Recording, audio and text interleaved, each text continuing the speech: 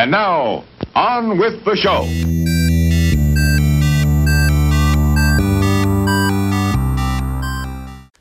Hello and welcome back to another 1 Minute Pod.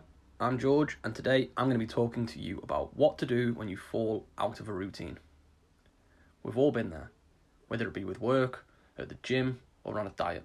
We've all taken days off, which has then turned into 2 days. And before you know it, the thought of getting back into the swing of things makes you feel sick. This is where you need to rebuild some momentum. Don't just close your eyes and go back in head first. Start lightly.